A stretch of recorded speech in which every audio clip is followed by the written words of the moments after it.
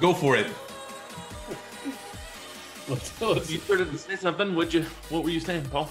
Let's talk about how one starts an enterprise architect role in a new company.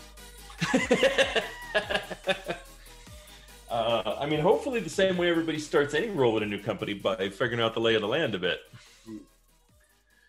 Right. Well, I like to jump in with both feet whenever possible. I think it's often smart to start off with learning where the company's at, how the business works, how it makes money, how it spends money. Yep. And create a maturity model. Like, I'm a big fan of create a report card so you know where you're at before you try to figure out where you can go, right? Because making assumptions isn't going to get anybody anywhere. And if you find out you've been collecting data for 10 years and aren't doing anything with it, that's probably a good place to start. Mm-hmm. So that's starting a role anywhere. I kind of don't care what the role is, right? If it's tech support and you're starting on the help desk, right? What's the maturity of the organization? And really, how do they make money? What products do they sell? Right? What are the 5 most used applications by the people that you're supporting? Right? It's going to be tremendously different if you're supporting your end customer, for instance, right? Where you're going to have a mix of operating systems, you're going to have a mix of hardware, you're going to have a mix of all kinds of stuff, versus it's within the organization. Right? If I was starting on help desk and just internal help desk, the very first thing I would want to know is what's the end user support policy as far as operating systems and hardware? Am I supporting BYOD, or am I supporting an all Mac environment? Right? How federated are we? Can you imagine calling the help desk and having Howard answer the phone? It'd be like the tech guy on Saturday Night Live. Move. Actually, we already started the episode, so I think that is cool to start the episode with something else. So welcome to the sweet spot, where IT leaders share the insight with other leaders and others that want to lead. So we have our 2 co-hosts, Howard Holton and Paul Lewis. Hey, guys. You there? Hey, Carlos. So it's interesting that we were talking about something different today, but I think that is very appealing to a lot of people. We talk about leadership, and a lot of times we have seen that people switch roles.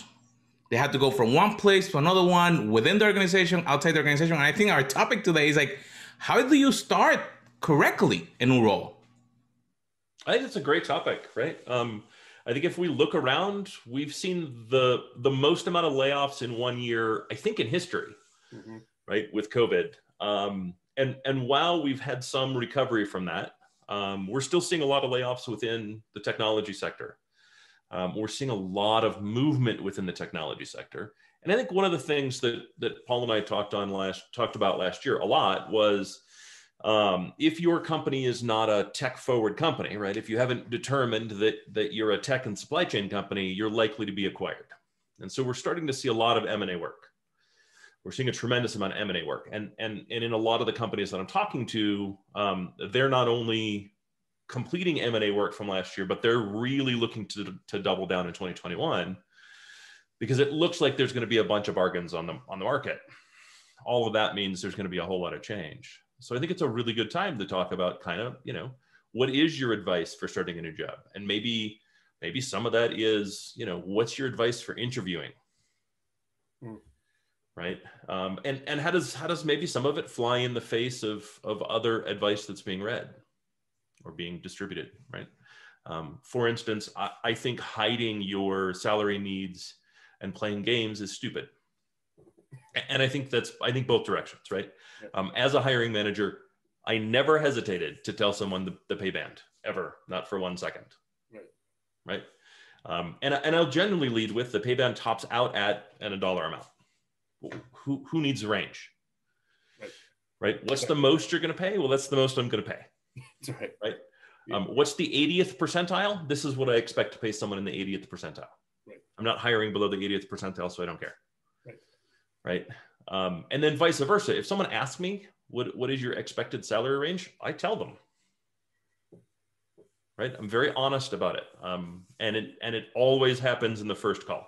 Do you try to trick them by making them tell you their number first? No. And then if it's so low, you consider that a win? No. No. Why? Right. I'm not a big fan of the game, right? You can either hit my number or you can't hit my number. And if you can't hit my number, let's get it out of the way. So that's an interviewer perspective. How about an interviewee perspective? How often are you actually asked before you ask? And then do you low ball, medium ball, or high ball when you answer? No, I always I always answer based on the market value, right? And I will also be honest on my flexibility. Right. So for this role, I'm aiming for $160,000 base. I have some flexibility in the bonus percentage, but I really don't have any flexibility in the base. And that tends to be my response in general anyhow. And my preference, because what I like to do is aim for team members who are all based the same, and then bonused based on their exceptional addition to the team. Right. That's my goal. And Carlos, you should know that from working with me. I think we had that conversation many times. So that you're very direct, and I like that when you talk to someone. Paul mentioned something interesting that I want to get into it. So if you have an idea of the person that you're going to hire and you're seeing what they bring, but what if in their previous role, they were not making as much? Do you keep them a little bit more than their previous role? So let's say you just mentioned, hey, I'm hiring for this role, 160, I'll give you 115. You just go. Not ever. Not ever. I'm not paying you based on your previous role. I'm not paying you to do what you did at your last job. What you made at your previous role has nothing to do with the job you're filling. And I've never had any appreciation for that question. I actually find it kind of insulting. Yeah. Somebody mentioned 100% agree. Like it does not matter what your current salary is. Right? As compared to this role for lots of reasons. So reason number one, this could in fact be a jump for you, and that's okay. Maybe you're at the stage for it to be a jump. But it also could be a transitionary period for you to do something else in your career. And maybe that means going back a little or going the same or in some relatively degree the same, right? Within 3%. Or you're going to lose money by 10%. However, there's a future advantage of 50% by other roles I might create for you. So it almost doesn't matter what your previous roles were. The question is, are you comfortable with this compensation for this role? So what do you think that then the hiring managers ask that question? Because that's a question that is asked a lot, sometimes even in the submission process. I think it gets asked because we're dumb. Right. I think there's a lot that's done in the interview process because we're dumb, not because we're overly smart. And one place where we're dumb is and I can't really speak to other cultures, but it seems to be similar for other cultures. But as kind of the Western mind, we don't talk about money. Right. As a matter of fact, it is considered gauche. It is considered rude. It is considered crude to talk about money. Right. Which personally, and it could just be me, right? It could be the way I think. I think that's a scam to keep people from discussing whether everyone on the team is receiving fair compensation. Right. It's hiding your faults when you force that communication not to occur. Yeah, I think so. Right. I always encouraged everybody, talk about it. I don't care. Right. And if you're talking to someone and you feel that your pay is unfair, you come talk to me and we'll talk about it. Right. It doesn't mean you're going to get a raise. But what it does mean is and I had it happen a lot because I was really serious about encouraging it. And every now and again, you'd get someone that came in your office and they'd be like, hey, everybody else is 5, 10, 15, 20% higher than I am. Or this one person is out of band. Right? Why did they make so much more and I want to make that much? It's not fair. Right. And rarely, but it does happen. I look at it and go, "Oh crap! This was a big miss on my part. I apologize. Let me see how quickly I can fix this." Okay. Sometimes it's something different, right? Sometimes it's I have no choice. Like Like I can't affect that right now, but it's on the top of my list when I get the opportunity to affect it. And then the third option is you're being paid appropriately. And let me explain to you why. Mm-hmm. And then let's talk about what you can do to give me what I need to give you more money. And that third one is I would say the 70%, right? 70% of the time I'm paying someone properly for their current skill set. And if they want to earn more, I can help develop a plan for you to earn more. And this is what that plan looks like. This is what the timing for that plan looks like, right? I'm setting an expectation and giving you an expectation at the same time, right? Achieve this certification, gain this knowledge, take over this project, whatever it happens to be. I always use the teacher-student analogy, right? To say, I'm a single teacher in this classroom and all my students are peers. However, I don't give everybody the same grade because they all contribute differently. I'm not saying that I should pay you less and therefore you're a D student. I'm saying that there's a variety of pay with even within the same classroom. Now, grade 5, grade 6, grade 7, grade 8, as you add more experience, you're likely going to get paid more just based on gaining the experience through this organization or through your career. So if I'm hiring somebody in this classroom who has 25 years experience and you're just graduating, even though you have the same title, that person is likely going to be paid more just based on the amount of years they've been in the industry, right? So there are perfectly reasonable reasons why people might be outside of the band, outside of the scale, even if those reasons are simply heritage or legacy. For sure. Right? They were employee number 3 and therefore they make the most. Oh, okay, it is what it is. That doesn't mean I'm going to bring everybody up to that range. It means I know that there's an anomaly. That anomaly will exist for as long as that person's employed here, and it is what it is. But we'll have a conversation about the anomaly, I think, is the most important, right? We're not going to hide the anomaly. We're not going to put it on the shifting sands of time, right? We're not going to deflect. We're going to be really, really direct about why the anomaly exists, whatever the reason happens to be. And most of the time, there's something that we can do the problem isn't that someone makes more money. The problem is someone feels it's unfair. Right. So let's talk through the fairness, which generally comes down to, I don't feel like I'm making as much as I should. And let's determine what can be done, what action the individual can take to earn more money, right? Even if that doesn't bring them to parity with that other person, like your example, right? You have 9 months experience, they have 25 years experience. That parity is likely never to exist, right? Because when you have 10 years, they have 35 years, right, et cetera, et cetera.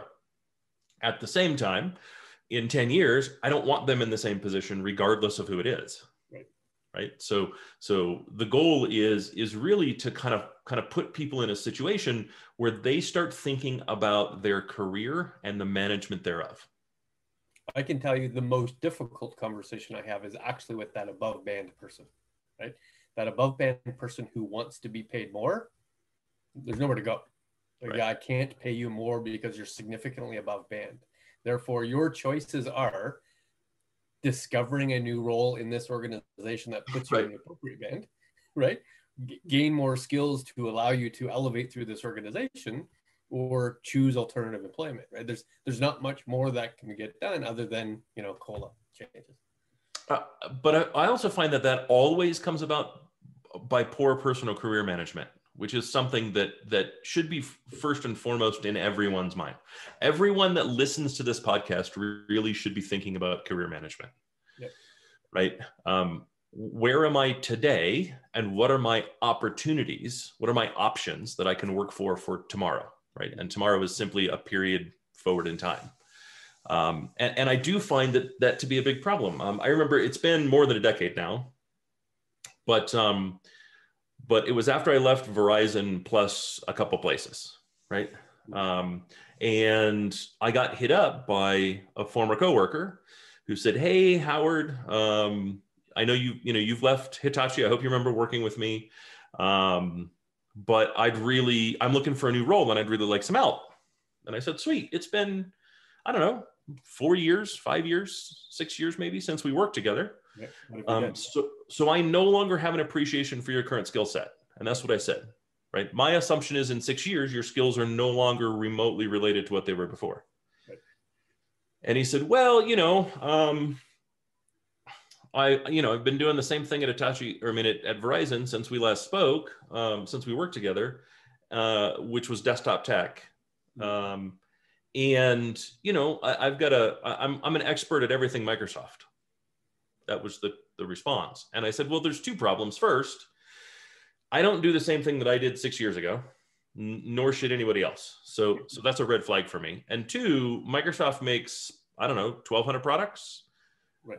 I know for a fact you're not an expert in all 1,200 of those products. Right. So neither of those pieces of information are actually helpful for me and give me the ability to turn to one of my now peers, right? Being in I think it was a VP at the time. None of those give me the ability to turn to one of my peers, people in the CIO seat or vice president seat, and say, hey, I've got a friend that spent 25 years as a desktop technician. Would you like to hire that person? They're all going to say no. Right.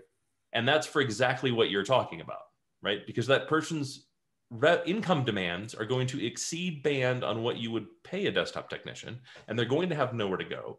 And they've shown by their unwillingness to manage their own career that they don't also have any interest in moving beyond that skill set, and thus moving into a band that makes more sense for their ask. Right. The obvious exception, of course, is the variable based team members, right? Like salespeople, right?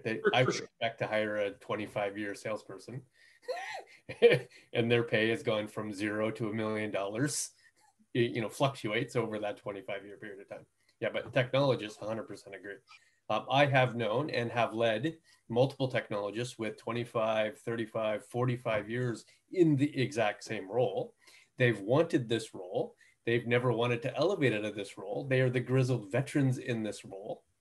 But I've also had to set the expectation that they've met their ceiling. Right? There isn't any further they're going to go compensation-wise other than COLA, and they have to be satisfied with that. If you're satisfied with your role, then you're satisfied with your compensation. Correct. Right. As long as you're fine with that spot. Like if band is, I'm gonna use desktop technician, right? Because band for desktop technician tends to top out at 60 to 65,000. Right. If you're okay with 60 to 65,000, I'm not saying you have to move beyond that. I'm not saying you have to take a job or a role that you're not going to be happy with. Right. But it is part of the picture. Right? If you're not happy with the contents of the picture, you need to change the picture. And one of those things is remuneration.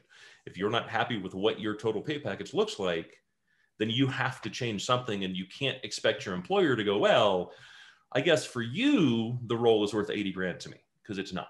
It's worth 65. That's what we've decided the top of the band is. I like Carlo's line of questioning here. So beyond salary, what other things have been asked either in the application or in the interview that you feel is outdated, that they shouldn't be asking, or it doesn't seem necessary to be asking going forward, or even today in today's world? Oh God, I mean, there's a ton of stuff that gets I think asked or moved around, right? I think the second you bring up dollars and cents, you have to talk about the total package, right? And hiding soft money in total comp, I think, is also a cop-out, right? I was interviewing with a what is it, NAACP company, or NAACF, I think, whatever it is. What's the acronym, Carlos? What does the company do? It's Netflix, Amazon, Apple. Oh, I don't know. Who were the other two? It's the big five, right? Facebook and who's I know what you're talking about. Anyways, I was interviewing with one of those guys, and as part of the application process, they ask you to put down what your expected compensation is. Mm-hmm. So I put down my expected compensation. They're like, "That's the top of the band. Like, we can do that. It's just the top of the band." And I said, "Okay, fine. Like, is that TC does that include stock options?" Right. Yes, that includes stock options. Okay, cool. I'm no longer interested in the role. Right. And they're like, "Wait, I don't understand. That's not cash. I can't do anything with your stock options because it requires 3 years before they vest. Plus, I know for a fact you consider the growth in the stock options in conversations about future remuneration." I see. So in my end of year review, when we're doing annual reviews and you're trying to figure out how much of a raise, if any, I get, how much my stock options matured affects your decision. I'm no longer interested. Right. Right. Why? Because I don't actually affect the stock. Right. And I can't spend the stock. It doesn't pay my bills. It doesn't put my kid through college. It doesn't put me through college, right? It doesn't do any of the things that are my goals other than boost my retirement, which is what every company's 401k does. And you know what I've never had a conversation with? I've never had an employer go, in your review this year, we've given you 5s out of 5 all across the board. You're absolutely the top. However, our 401k performance this year was really good, so we've determined that's enough. That's right. We've limited your gains. And yet, the big 5 will, some of the big 5 at least, will do that. Yeah. Right? Some of them look at that and they go, and it's exactly the same conversation, even though they don't frame it the same way. And for me, what that says is my contribution therefore matters less rather than more. My performance matters less rather than more. I want to be rewarded for being exceptional. And I want that opportunity. And if you're not going to give me that opportunity, I'm not going to bother.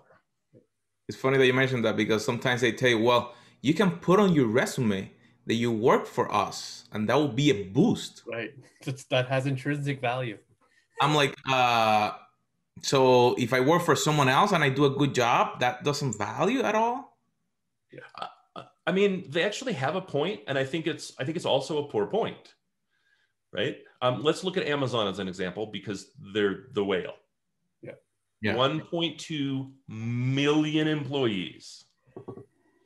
As a hiring manager, I kind of have less interest in you now if you worked at Amazon. Why? Because they have 1.2 million employees. Yeah, you're a cog. Right, you're a cog in a wheel, and I'm not saying that it's bad, but what is the breadth of knowledge you could possibly gain working at Amazon? 1.2 million employees. Everything is super narrow. Right. I don't have any deep jack of all trades, which I would find in the mid-market, right? In the mid-market, I'm going to find someone that worked on the 3 pillars, kind of all the 3 pillars, or was so deeply involved in one that they know it completely end to end, probably better than the manufacturer's engineering team. Which actually leads to the pet peeve I have on applications, which is at an incredibly detailed listing of the technical skills you have. In fact, I've seen applications that effectively have to select and sub-select, hundreds of potential skills that you have in a technical certification way, and list those. And then even worse, how many years? How many years do you know AWS? How many years have you done this? How many years have you done that? As if that's a relevant perspective of whether you actually have acumen in that particular technical skill set. And they require it as a mandatory before you press submit. And I'm assuming that their algorithms now go through that ranking based on how much you know or how much you've documented as compared to somebody else. So what's interesting about that is I have found a really good way to get those filled out as fast as you want. In the either upper, if you're on a Mac, it will be the upper left-hand corner. If you're on a PC, it'll be the upper right-hand corner. There's an X. And if you click that, the application goes away and you can move on to applying it at places that matter. Frankly, I don't think companies realize how the application process represents their culture, and they really should. That's true. The fact is that is the gatekeeper to your culture. Yep. And so how do you want your culture represented? Do you want your culture represented where, I'm sorry, at this company, all we do is reduce you to a list of statistics? Right? That's not a place I want to work. Right? Especially when we know for a fact there are far more jobs than there are qualified people for the jobs. Mm-hmm. So unless your company holds all of the jobs, right, then I know for sure I don't actually have to go through that process. I can click the X and go find someplace else to work. Right. And what the process from kind of November to middle of January has taught me is the big 5 do not have a lock on top pay. The big 5 do not have a lock on top packages, right? You're going to find a really good package somewhere else. There are some exceptions, right? If you are a top Data scientist, right? You're one of the 5 best in the world. The chances are pretty good. The best pay is going to come from Silicon Valley. Yep. Still won't be the best. Still won't be the top 5. Yep. I promise it's going to be a startup. It's going to be some unicorn startup that's giving you a serious piece of equity and is going to grow from their $100 million valuation today to $5 billion valuation in 5 years. And you're going to get a $50 million payout from that. Right. And this remote office worker work from home is actually working both ways. So we've talked about the best part being that you have accessibility to a bigger talent pool. It's also true that as an individual person looking for a job has opened up your ability to work anywhere in the country or the hemisphere. That is a dramatic shift in now your accessibility to multiple roles that you might not have been open to before. And one of the nice things that has come out of this, because I did this a lot recently, right, is relocation. Mm-hmm. Relocation is still a thing. It's still going to be a thing that we can talk about the pluses and minuses in maybe the next episode. But relocation has always been a thing. The problem is relocation sucks for both parties. Right. Right. One, I'm likely to ignore someone that must be in my geography for whatever reason if they're not already in my geography, or I'm going to rank them lower than someone that is in my geography. That's kind of been the default attitude, right? If I need you in Dallas, you better be in Dallas. If you're in Chicago, you're not in Dallas. And so I don't necessarily mind the cost, but what I do mind is there's an obligation if I've asked you to move that I might stick with you longer than I otherwise should if you're just flat out not a fit. Right. And that happens. And then vice versa. If I relocate for a company and I find the company's not a fit for me, I'm likely to stick with it longer because I've moved away from my network. I've moved away from my carefully curated network of connections, and thus I have to rebuild them. And so I might stick with a company that I don't feel is a fit for me because, well, I relocated for them. I don't have a choice. I need to give them a shot, whatever it happens to be.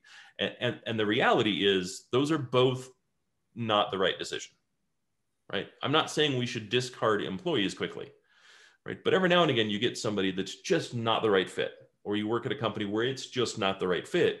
And the problem with traditional relocation is I've now made this massive commitment to do the most stressful thing that a person does.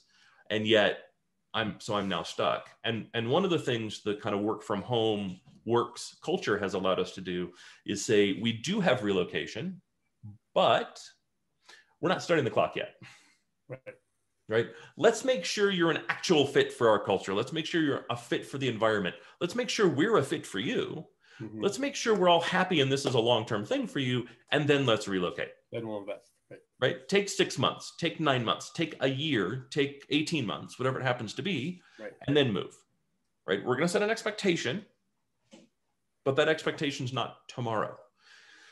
And really smart companies that are doing that, whether they're doing it on purpose or doing it on accident, really should start thinking about, can we do this on purpose? Can we make this a purposeful thing? Can we ensure that we're, take whatever steps necessary to do everything we can to ensure we're getting the right people in the roles and that, we're the right company for them. So we mentioned a little bit about the hiring process. Let's say that you accepted the position, you went through it, you agree, or you say yeah to the package, you like it or not. Day one, how do you start correctly on this new? Let's go back to somebody's made an offer. We didn't talk about that. And I think that's another really important one. There's a couple things that I recommend. First, don't ever accept an offer based on dollars. Make sure you look at the whole package. Right? You're Canadian, Paul. I don't know that this matters to you, but in the US, make sure you're looking at what your medical costs are going to be. Right? What does the insurance cost to you, and how does that compare to the insurance at the last few companies you worked at? Right? Is it more expensive? Is it less expensive? Is it a better package? Is it a worse package? Right? Are the plans more comprehensive or less comprehensive? Right? Do you have the options that you're looking for? That's part of compensation.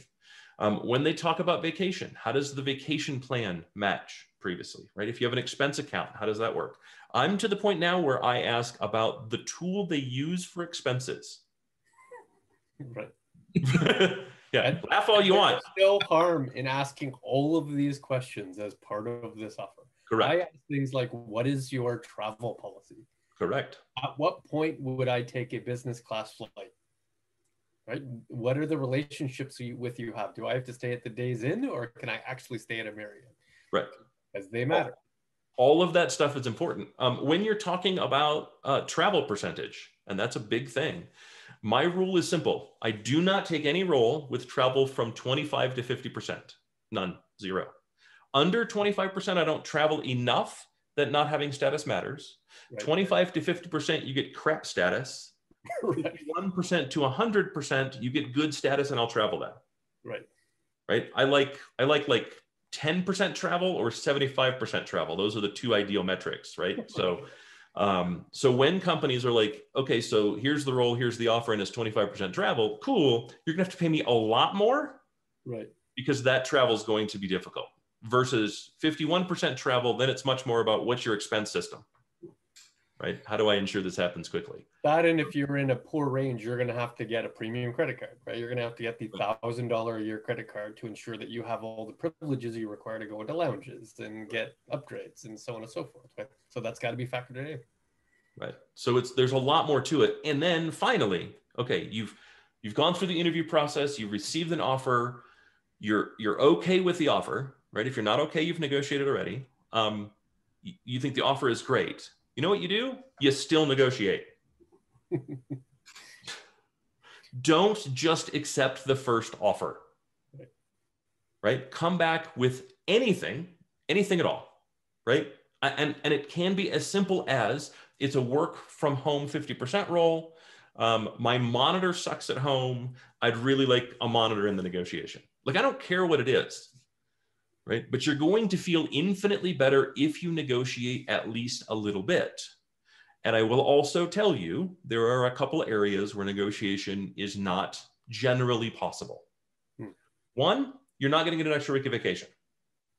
Most of the time, the vacation policy is set on a corporate level, and I would never give someone that vacation. However, if you came to me and said, I really like the offer, however, experiences are the most important thing to me, and therefore 3 weeks of vacation is not good, I want 4, I would probably come back to you and say, a week of vacation is roughly 2% of pay, 52 weeks in the year, right? So it's roughly 2%. So what I will do is I'll give you a 2% higher offer, dollar amount offer, so you can take a week of unpaid vacation. I can't affect paid vacation, right, but this way you'll be paid for that extra, you'll be paid an additional 2% for that extra week.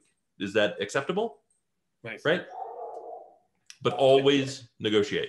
What's your perspective on negotiating exit upfront? And I don't mean a dollar figure, but I might mean the calculation. Like for the first 5 years, I want to make sure it's a 3-week per year calculation. And after that, I want something different. Or that here are the reasons why it's acceptable to terminate and reasons it's not acceptable to terminate.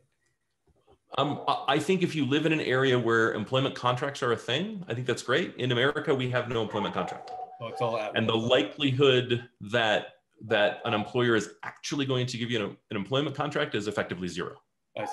Okay. Right. At that point, it becomes a unique legal document. Like, we don't have a system for it. It does become an actual employment contract that is enforceable by the weight of law. Yeah. And I don't know of any experienced employer that's going to agree to that. I see. Okay, so it's not a thing, is what you're saying in the U.S. It's not a thing in the U.S. Never mind. Yeah, I honestly, I wish it was.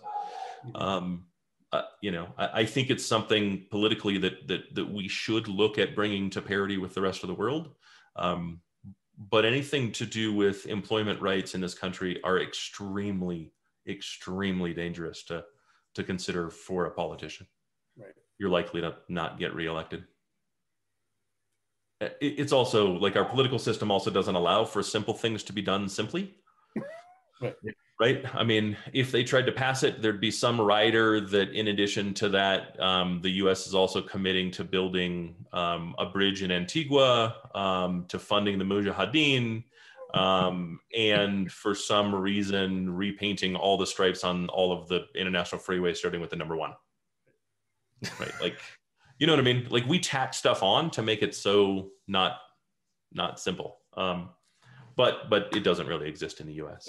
So between offer acceptance and start date, you might have a few weeks between those two. What's your best bet there? Are you taking some time off and doing nothing? Or are you intently researching this particular organization? Are you doing some certifications in preparation for it? Like, what's your MO? What do you do for those 2, 3, 4 weeks? The answer is yes. The answer is yes. So I do think it's important to take some time off. It could just be one day, right? Take a day, play video games, go for a walk, take the family somewhere, go watch 6 movies in the movie theater, whatever it is that you find fun, go do that. Spend a day, right? Take your last weekend and make it a 4-day weekend. Yep. Right. And then I like to look at the industry trends to the industry and specifically the regulatory space that I'm moving into. Mm-hmm. If you're moving into healthcare, read a bunch of stuff about HIPAA. Right. If you're moving into financial services, read about Customer 360, read about AML law, read about, whatever. Right. FINRA, right? Like there's like 25 million things in financial services. Have an appreciation for the governance that sits on top of whatever you're doing. Mm-hmm. Right? PCI would be a great one.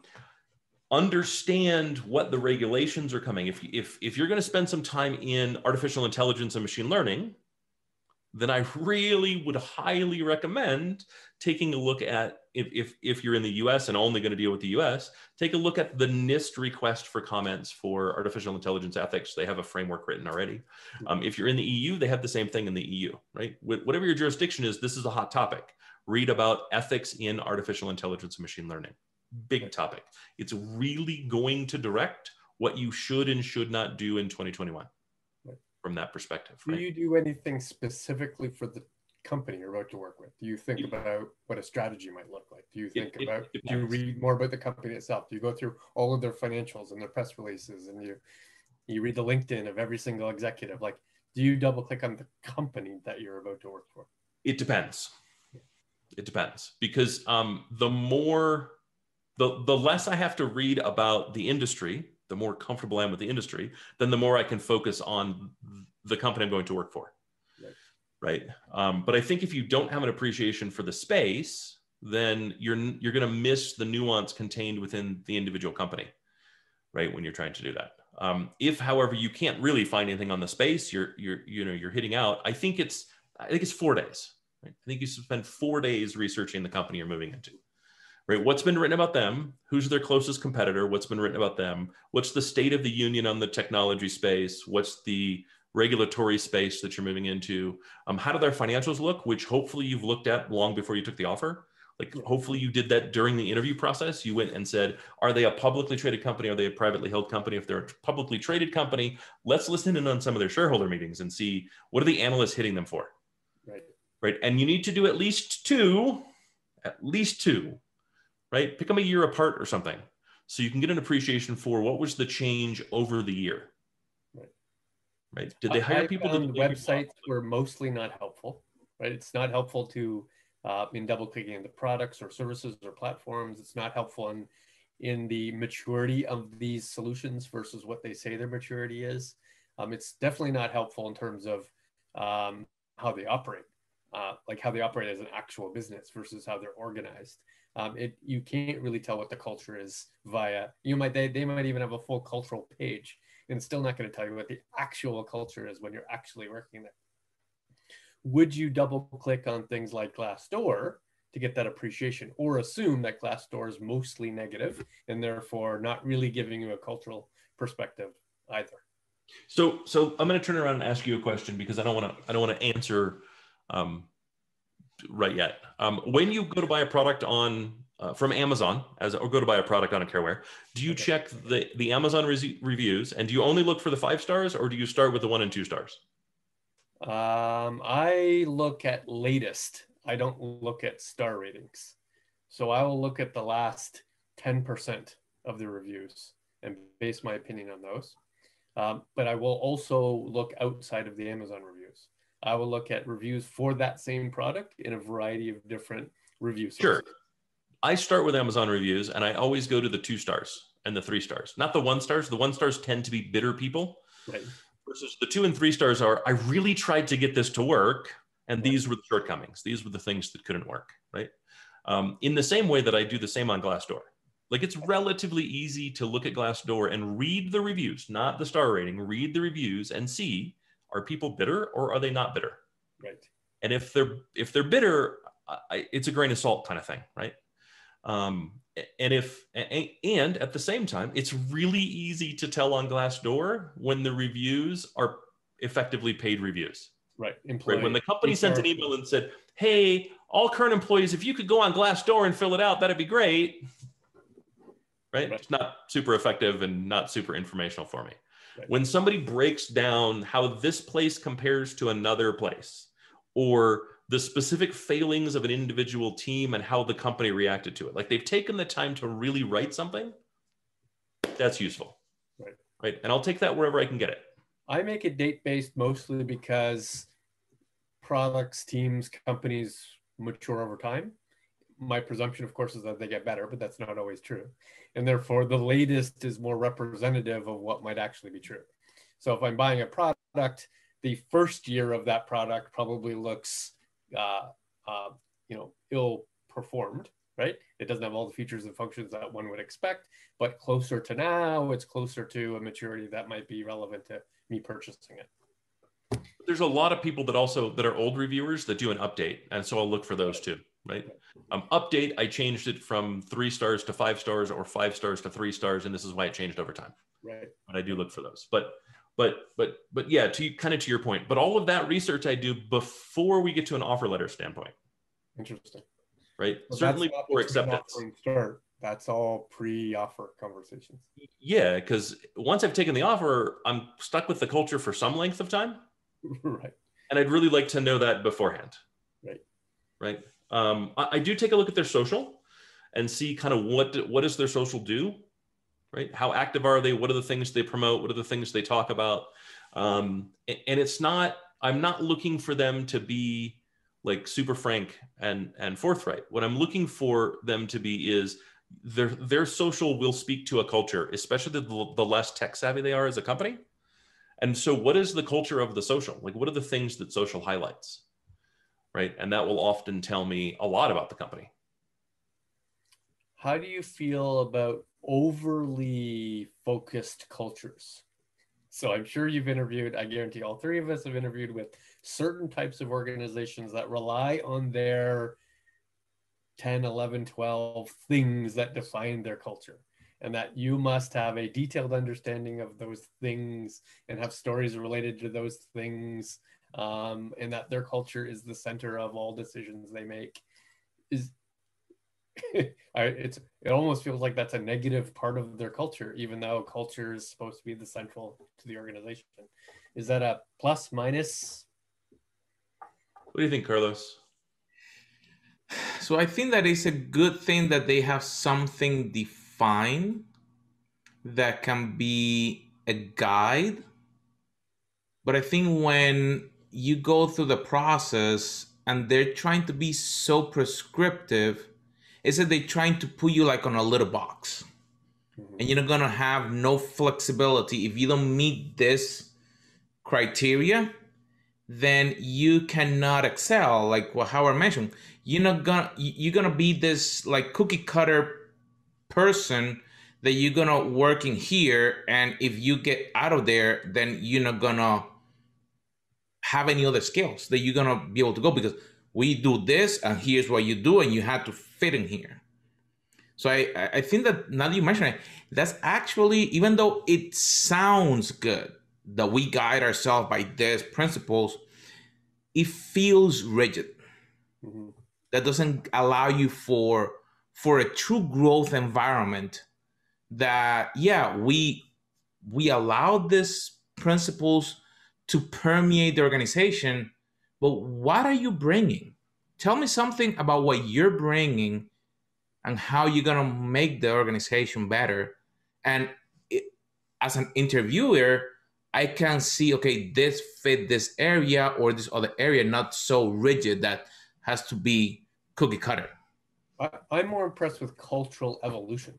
So it would be amazing if I'm fine with the prescriptive 12 points that you have right now, but tell me about how it was 4, then 5, then 6, then 7, and it's 12 now, but you think next year I'll go down to 8, because you're evolving how you're thinking about how to assess individuals, both individuals who work there and individual candidates that you want to be able to hire in there. That's far more interesting to me. That's change, that's evolution, that's growth versus static for the last 10 years. So my comment is culture should be a subtle thing. And it should be something that you're proud of and that you're cautious of. Right? The point that culture becomes, these are the 12 things we expect from everyone else, and we call that culture. No, that's bureaucracy. Right? Or even worse, these are the 12 things that are key to our culture, but none of that is true. We're just raving fans. That's called a cult. You've missed the year. Cult. And here's the book we use too. Right. There is a company that is famous for not having a CEO. Rather, they call themselves a community, and their CEO is the mayor. Right? And what it's supposed to do is it fosters this idea that we're all in this together and everyone has an opinion and everyone gets heard. The truth of the matter is the mayor, CEO, just says what's going to happen, and everyone else is expected to ravenously follow that plan as a message from God. I see. That is a bureaucratic cult, and I have no interest in it. Bureaucratic cult. Right? Just because it's not religious devotion, Mr. Elon Musk, does not mean that it's not a cult. And when your assistant sends out emails to the company saying, Elon sleeps in his office, why can't you do the same? We're dissatisfied with your level of commitment.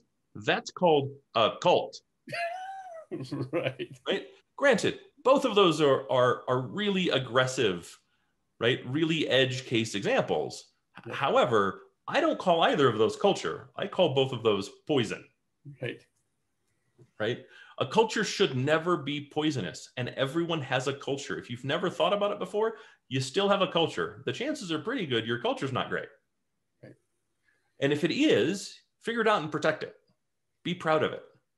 Right? I've watched companies that had a really, really good culture that weren't aware of it. They didn't tend to it like a garden. And instead, they hired people that became weeds. And before long, what was this beautiful natural garden culture became this dead forest filled with weeds that caught on fire and burned to the ground. Right. And they didn't do it because they purposely said, what I really like is poor culture. What I really like is bureaucracy. But it became that way because they never paid any attention to it. They didn't realize the value of culture and say, our culture is insert anything. And to be honest, I'd rather have someone that could define their culture than someone that cannot. And I always ask every interviewer to define the culture. And when they're all using different words, they don't have a defined culture. I have found that scale, the mistake in scale is creating bureaucracy and process, right?